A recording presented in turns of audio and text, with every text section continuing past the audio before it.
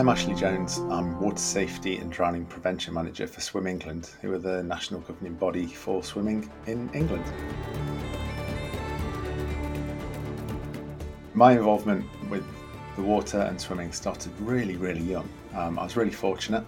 My parents got me into swimming lessons, I think as most parents would like to do, primarily from a water safety perspective to keep me safe. There's a story that I fell in a swimming pool on holiday at about 9 months old when I could first toddle and nearly drown. But from there I took up swimming.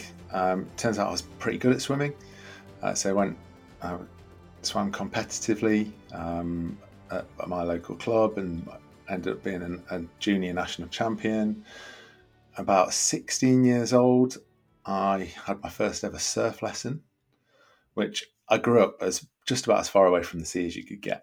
I grew up in Nottingham, so it wasn't the easiest passion to then follow, but it really hooked me. I was already comfortable in the water. I was swimming 16, 20 hours a week, but it was that got me. And I think that's the thing that's stayed with me through the rest of my life, is that hook of, wow, it's not just swimming. There's more to being on or around the water.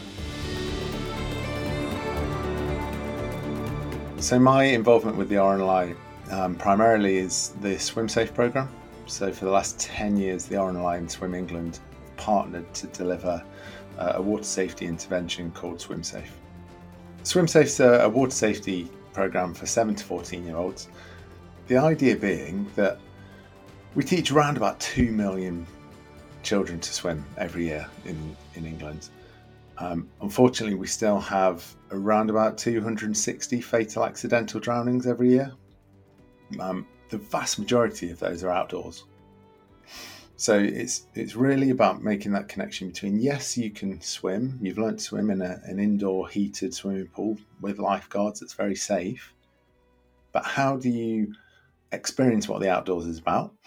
And how do you apply those skills that you've learned, whether that's in school swimming or private learn to swim, in an environment that's much more challenging? The programme came about with a challenge from the RNLI, really. They walked into Swim England's office one day and said, look, we've got this problem. We're not the experts. You guys have got to come up with something. And from there, for the last 10 years, it's been an incredible partnership. We've delivered over 174,000 interactions with young people. So they've been on beaches, they've been in lakes, they've been under Spaghetti Junction, in Salford Keys. We've done them absolutely everywhere. And we've had well over 100 delivery partners, and they're really key to us. So that could be a local council, it could be a local charity, it could be a stakeholder group that have just got together, and that's the only thing they do all year is deliver SwimSafe in their community. And those partners are a really crucial part of what we do with SwimSafe. So it's really a crucial part of what we've done over the years is we've measured what the young people learn when they come. So we do a lot of survey before they turn up, and we do a lot of survey when they go away to find out what they've remembered. And we do that every year. So we know that people, not only do they learn about a safe place to swim, always swimming together, floating on their back if they do fall in, and calling 999 if somebody else is in trouble. But we know that they remember that a whole year later. If they come back to us and do a session again, those kids know more than the kids that have never been before. But really, crucially, we know that we've saved 8 lives. So we've had 8 people come to us and say, I survived because I was on SwimSafe. And that is absolutely incredible. That's the biggest impact I think we could have had. So I think, like a lot of people, I grew up doing that trip to the coast with my grandparents. My granddad had a caravan in Inglemells, and the highlight of going to Inglemells was going to the lifeboat station in Skegness. Like, that was it. That was the thing I wanted to do.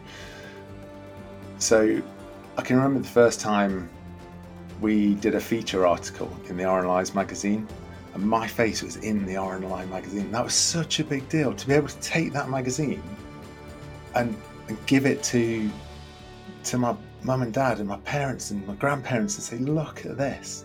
It's absolutely incredible. As an organisation, the breadth and the reach that the RNLI have got is just phenomenal. And then going on from that, the other work that we've had the opportunity to do. So I've supported some of the international work that the RNLI do, and then supported the Float to Live programme with some of the advice around how to float. When you see the impact that those programmes have, it's incredibly meaningful. It really does bring home just what a privileged position I'm in with my job. And I think there's very few people that get to go to work every day and do what they're truly passionate about. And yeah, I'm just in a very fortunate position that I get to do that every day.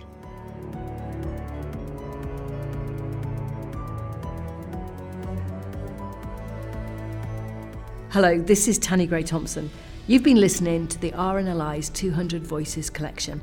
To hear more remarkable stories, head to rnli.org/200voices or subscribe to RNLI wherever you get your podcasts. Thank you for listening. Diolch yn fawr.